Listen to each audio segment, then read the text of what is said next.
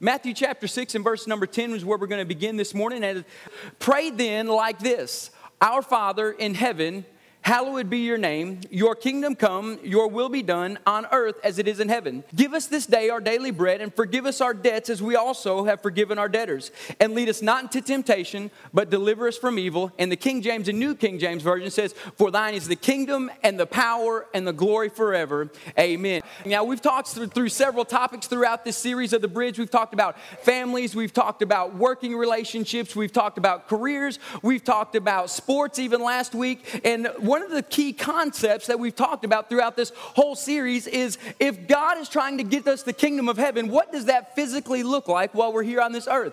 If God is trying to get his kingdom to manifest, where we see his kingdom up there to manifest right here, how does that work in the realm that we live? Well, the best analogy that we can come up with is an amazing catch in a football game. Now, the thing about an amazing catch is God would have to be the quarterback. This would have to represent the kingdom. You, as a believer in the Lord Jesus Christ, would represent a receiver that is catching the kingdom of God. But the problem is that we face in this world, on every sports field, you have an offense, but you also have a defense. And so when there's a defense on the field, you understand that they're trying to stop you from making the catch, or in our case, they're trying to stop us from bringing the kingdom of God from the realm of heaven into the earthly realm where we're located here on this earth. The big difference is the Bible says in Ephesians that God has seated us in Christ in heavenly places, so that if we're seated with Christ in heavenly places now, while we're still living on this earth, we have complete access to the kingdom of God, and the devil can't touch it. Amen. As we conclude this series called The Bridge, I want to bring up a certain movie that many of you have seen, and a lot of you have seen it over and over and over again. And one of the famous lines in that movie was this: it's "Show me the money." Who can name that movie?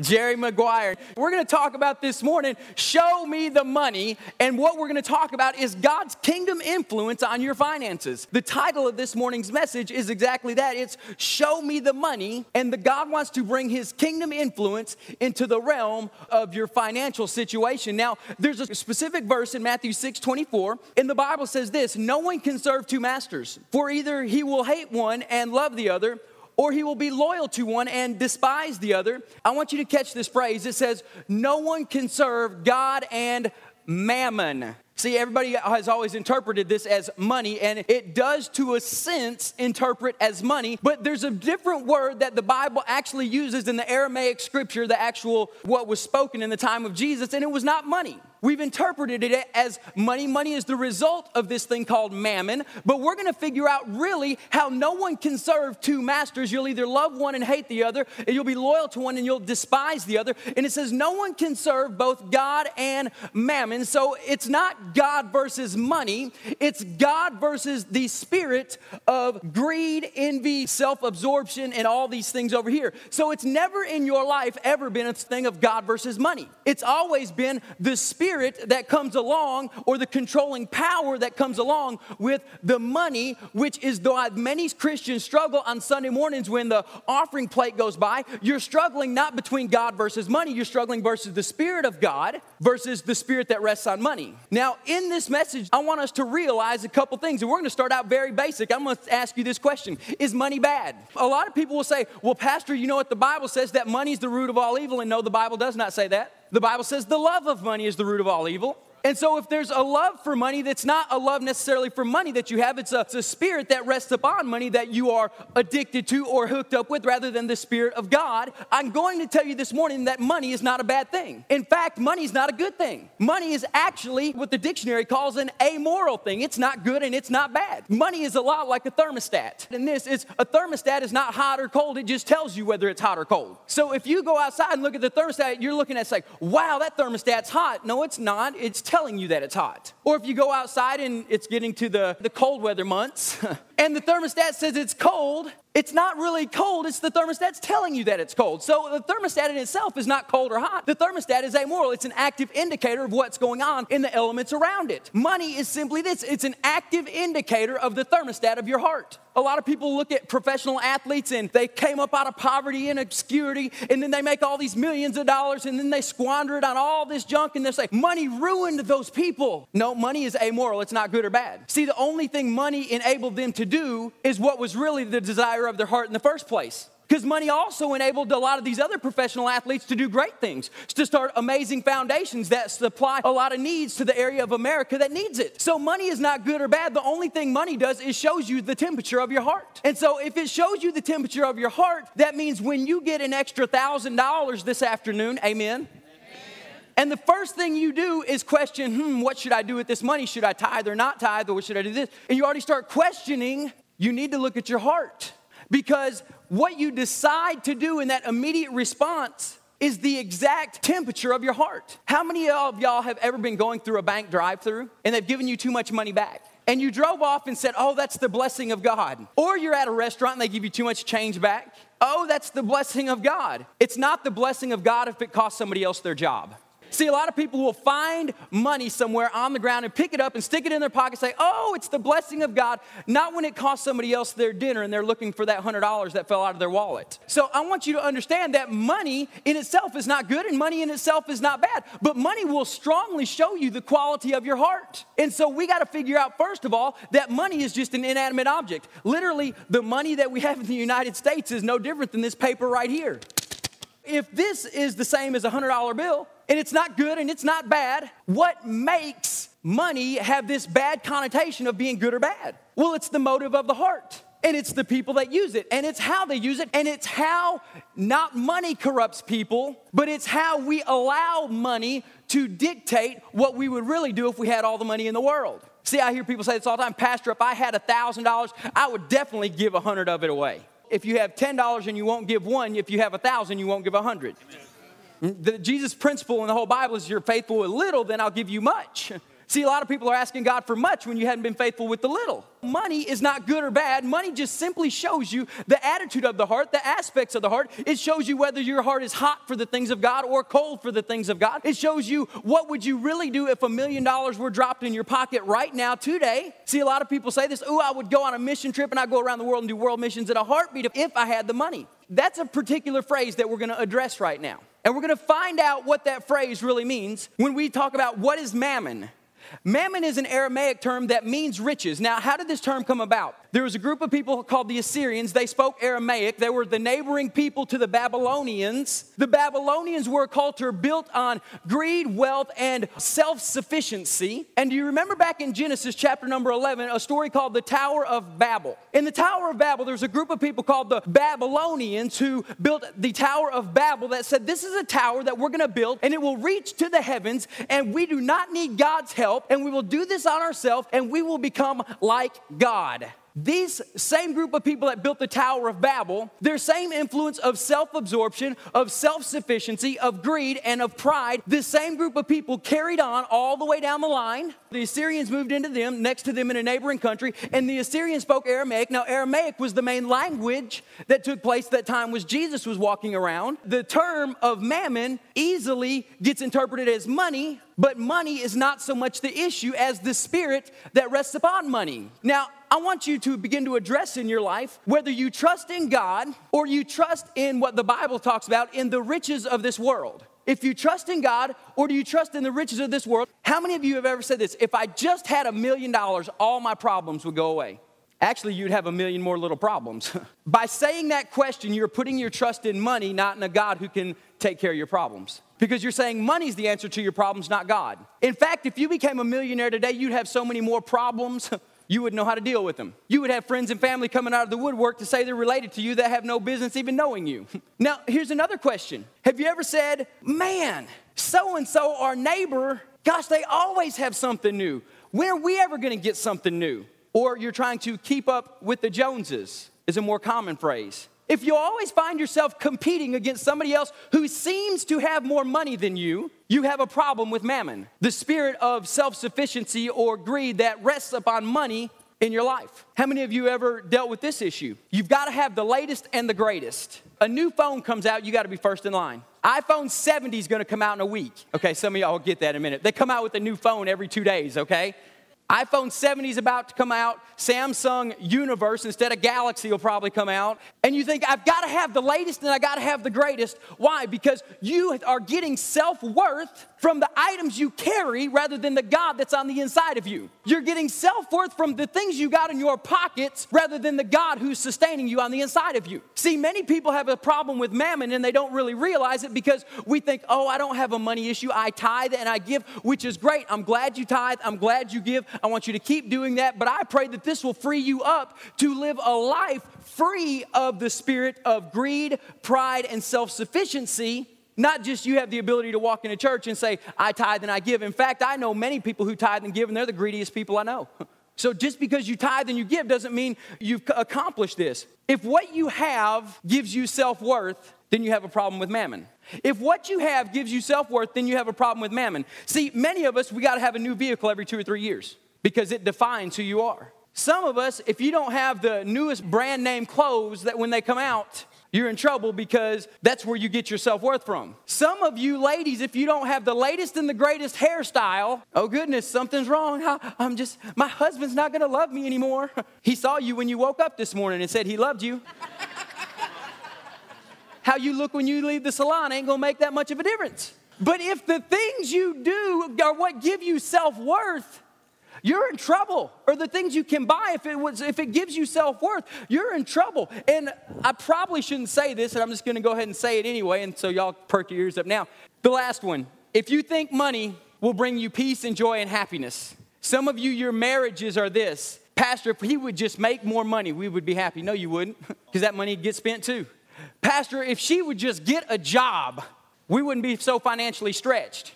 No, you wouldn't be happy. See, because the only source of true happiness is Christ. And it's Christ that lives on the inside of you. And it's Christ that's in your life. And it's the God of all mankind that lives in here. And it's the same power that raised Jesus from the grave that lives on the inside of you that brings complete and divine happiness. So if you are not happy right now, money is not the answer to your problem. Money is not going to take care of your needs.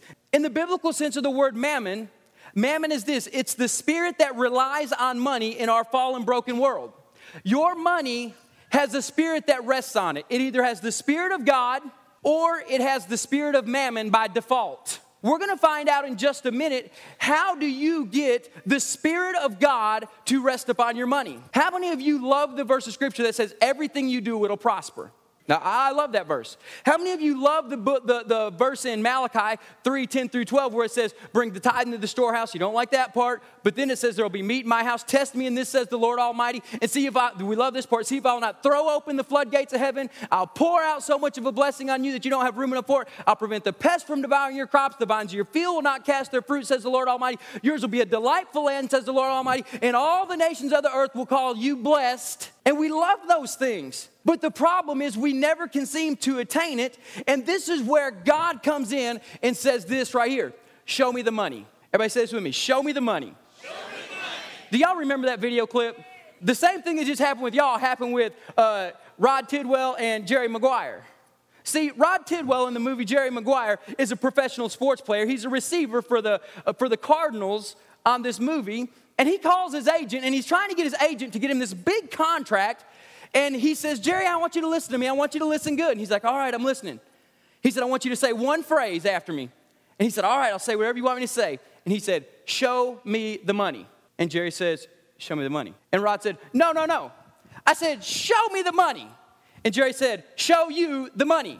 And he said, no, Jerry, you're not getting him. He said, Jerry. And then he starts getting his little dance on, And then he starts dancing around saying, show me the money. And then Jerry says, show you the money, a little bit louder. He said, no, Jerry, you're not getting it. And then they go on with this dialogue. And finally at the end, it's like they're both screaming, show me the money, show me the money. And they're crazy excited. The thing about it is, God wants you to get as excited about money as he is excited about money. See, I believe with all my heart, God's crazy excited about financially blessing you. I really believe it. The problem is he can't bless when the spirit of mammon still controls your life because you won't use it for kingdom. You'll use it for your own purposes. So when God's saying, show me the money, what God is saying is this. He's saying, I need you, when I bless you financially through your workplace, for you to bring back, listen to this, a tenth. You can have 90. I need you to bring back a tenth. Why? Because now tithing becomes a benefit, not a burden.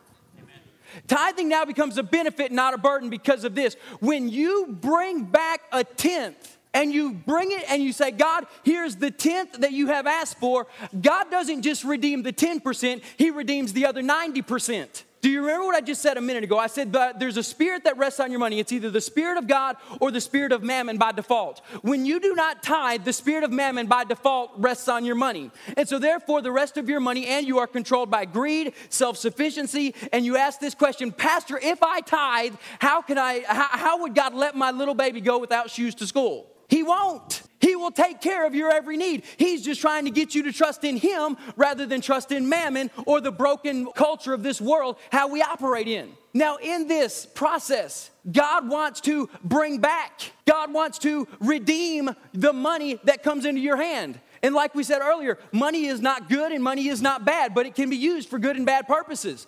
How would you like for every bit of your money, whether you give it all to the church or not, to be used for the kingdom of God and have God's blessing on it? The only way that can happen is for you to go into the presence of God and bring back His tenth and let Him redeem the rest of it. I know that we start thinking about tithing, we're thinking, oh, the great battle, the great test. And actually, you are 100% right. The number 10 in the Bible means to test. The number 10 in the Bible means to test. It's a time of testing. I want you to listen to these examples. In the Old Testament, Pharaoh was tested with 10 plagues. It was a test. Let my people go. He was tested 10 times with 10 different plagues. Jacob in the Old Testament, he was about to marry. And his father-in-law tested him 10 times. He tested his character. He tested his integrity 10 times with 10 different wage changes before he could marry his daughter. Number 10 is a time of testing. Daniel was tested for 10 days. Do you remember when he said, we will not eat this food, king, but give us 10 days to prove to you it's a time of testing. Jesus goes on to talk about it in the New Testament. You have the 10 virgins being tested for their preparedness. 5 were ready, 5 were not. The Bible says in the book of Revelations, chapter number 2 and verse number 10, 10 days of testing are mentioned in that verse. So yes, when the tithe comes, it's a test. It's a test on whether you're going to serve God or you're going to serve mammon. You're not serving money. It's, are you going to serve God or are you going to serve mammon? You're choosing which God you serve. And we love that verse in Joshua, choose this day who you will serve, whether it's the God from beyond the rivers or as for me and my household, we're going to serve the Lord. And the church loves that verse. We quote it. We got it all hanging in our houses. But if you're really going to serve the Lord, you cannot, like the Bible says in Matthew, it says you cannot serve both God and mammon. You are going to love one and hate the other, and you'll be loyal to one and you'll despise the other. Listen, I never have an issue about turning in my taxes every year because I don't serve mammon. My tax return isn't dependent on the United States government. So I have no trouble turning in every dollar I made. I have no trouble when I get back a tax return because I'm not dictated, my lifestyle is not dictated by that. Now I bring that up for a reason. One of the biggest tests every American faces is every year at tax time. Do I turn in all this stuff? What all can I write off? How much can I get away with? Man, that government is just a crook. But here's the deal. When you do not serve mammon and you serve God, it does not matter what the United States government and its economy does. We live by a whole different operating system. We live by what I call heavenomics, not economics. We live by how the kingdom of God is prospering, not how the kingdom of this earth is prospering. We live by how good God's doing, not how good the American culture is doing. We live by how good God's doing. The last time I still checked, His streets were still paved with gold. His gates were made of pearls. He had a sea that's made of crystal. Amen. Thank you, Jesus. And the Bible says, and my God will supply all of your needs according to His riches and glory in Christ Jesus. Amen. So what you so worried about what the White House does when you should be worried about what God's house does? See, the problem is you think the wrong house is running the American culture. You need to get back to understanding that the house of God runs the American culture. And when the people in the house of God will start acting like Christians in the house of God, we'll have greater influence on the house in Washington. Amen. And when we begin to be in the house of God and serve God and not mammon, then God will be powerful to move in our life. So God's saying this morning, trust me, show me the money, watch what He can do. Watch how God can completely turn around your financial situation. I can even dare to say less than 24 hours. I'll give you a biblical example. Do you remember in the Old Testament when they were about to leave Egypt? I mean, get this in your head.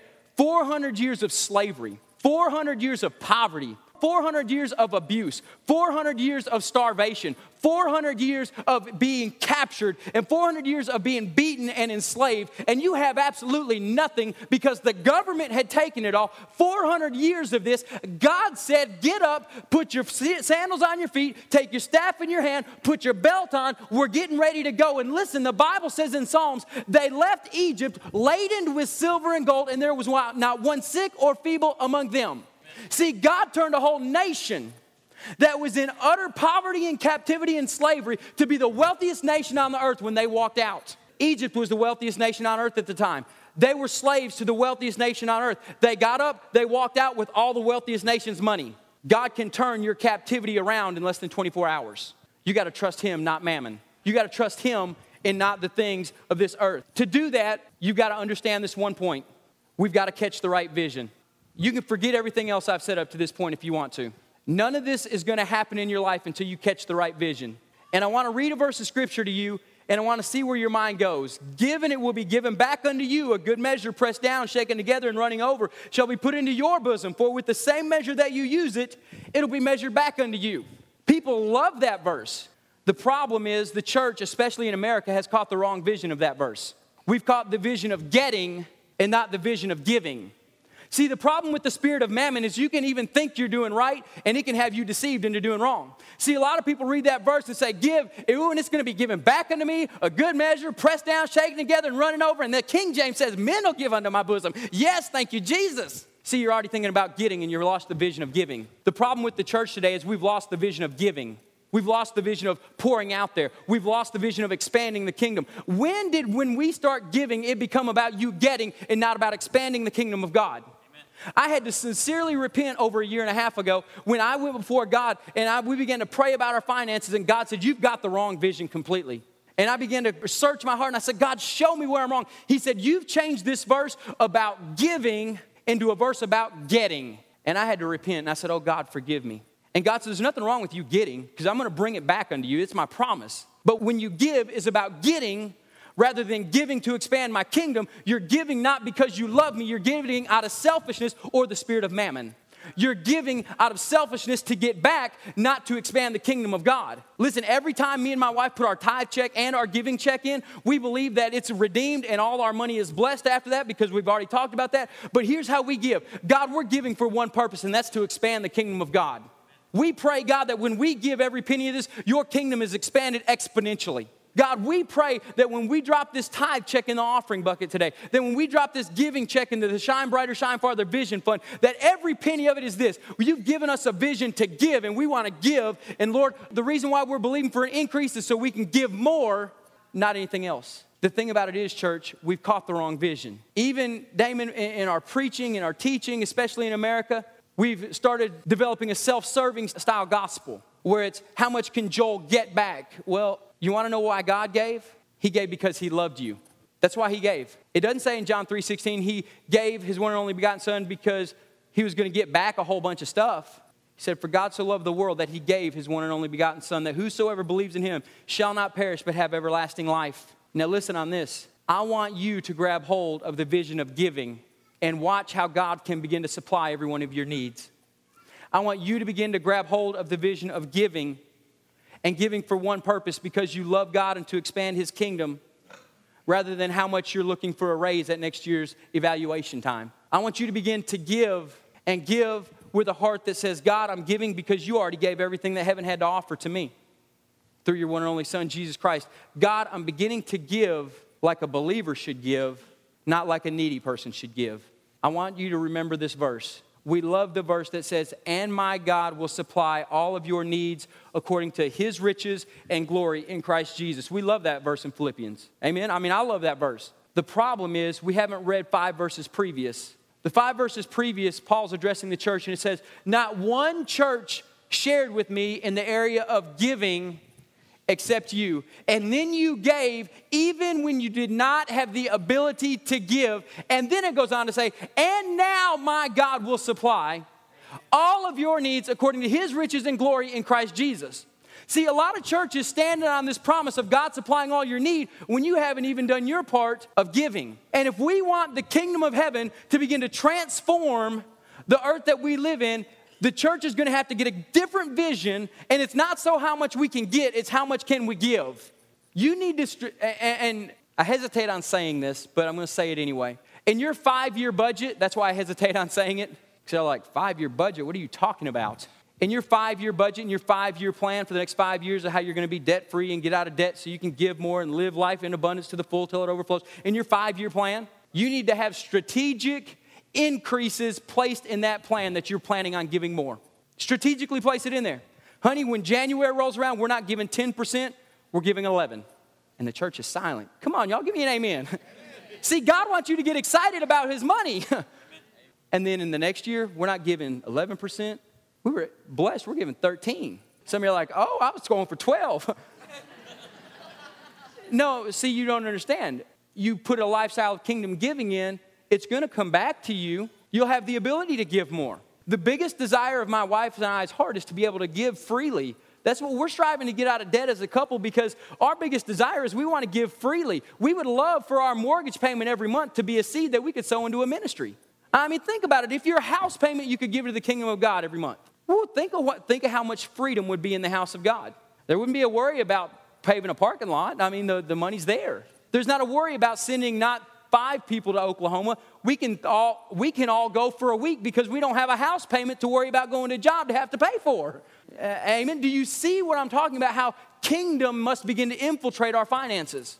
The problem is we've been taught all our lives to be dependent on a world system of wealth, on a world system of operating, when the world system of operating has always been contrary to the kingdom of God and how he operates.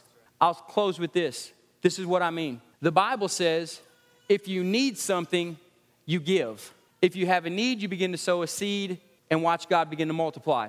The world says, if you have a need, you go to the bank and get a loan. The Bible says, if you find your brother in lack, give unto him. And don't expect repayment. Give unto him because you have the ability to do. The world says, if you see your brother in lack, I'm giving you $1,000. Here's a loan. Sign these papers to hold you accountable. If you don't, you'll go to jail. Which system are we going to start operating in? How do you operate in a kingdom system when everything in the world revolves around an ungodly system that we're in? You begin to apply the principles of God now, and he begins to make a way where there is no way.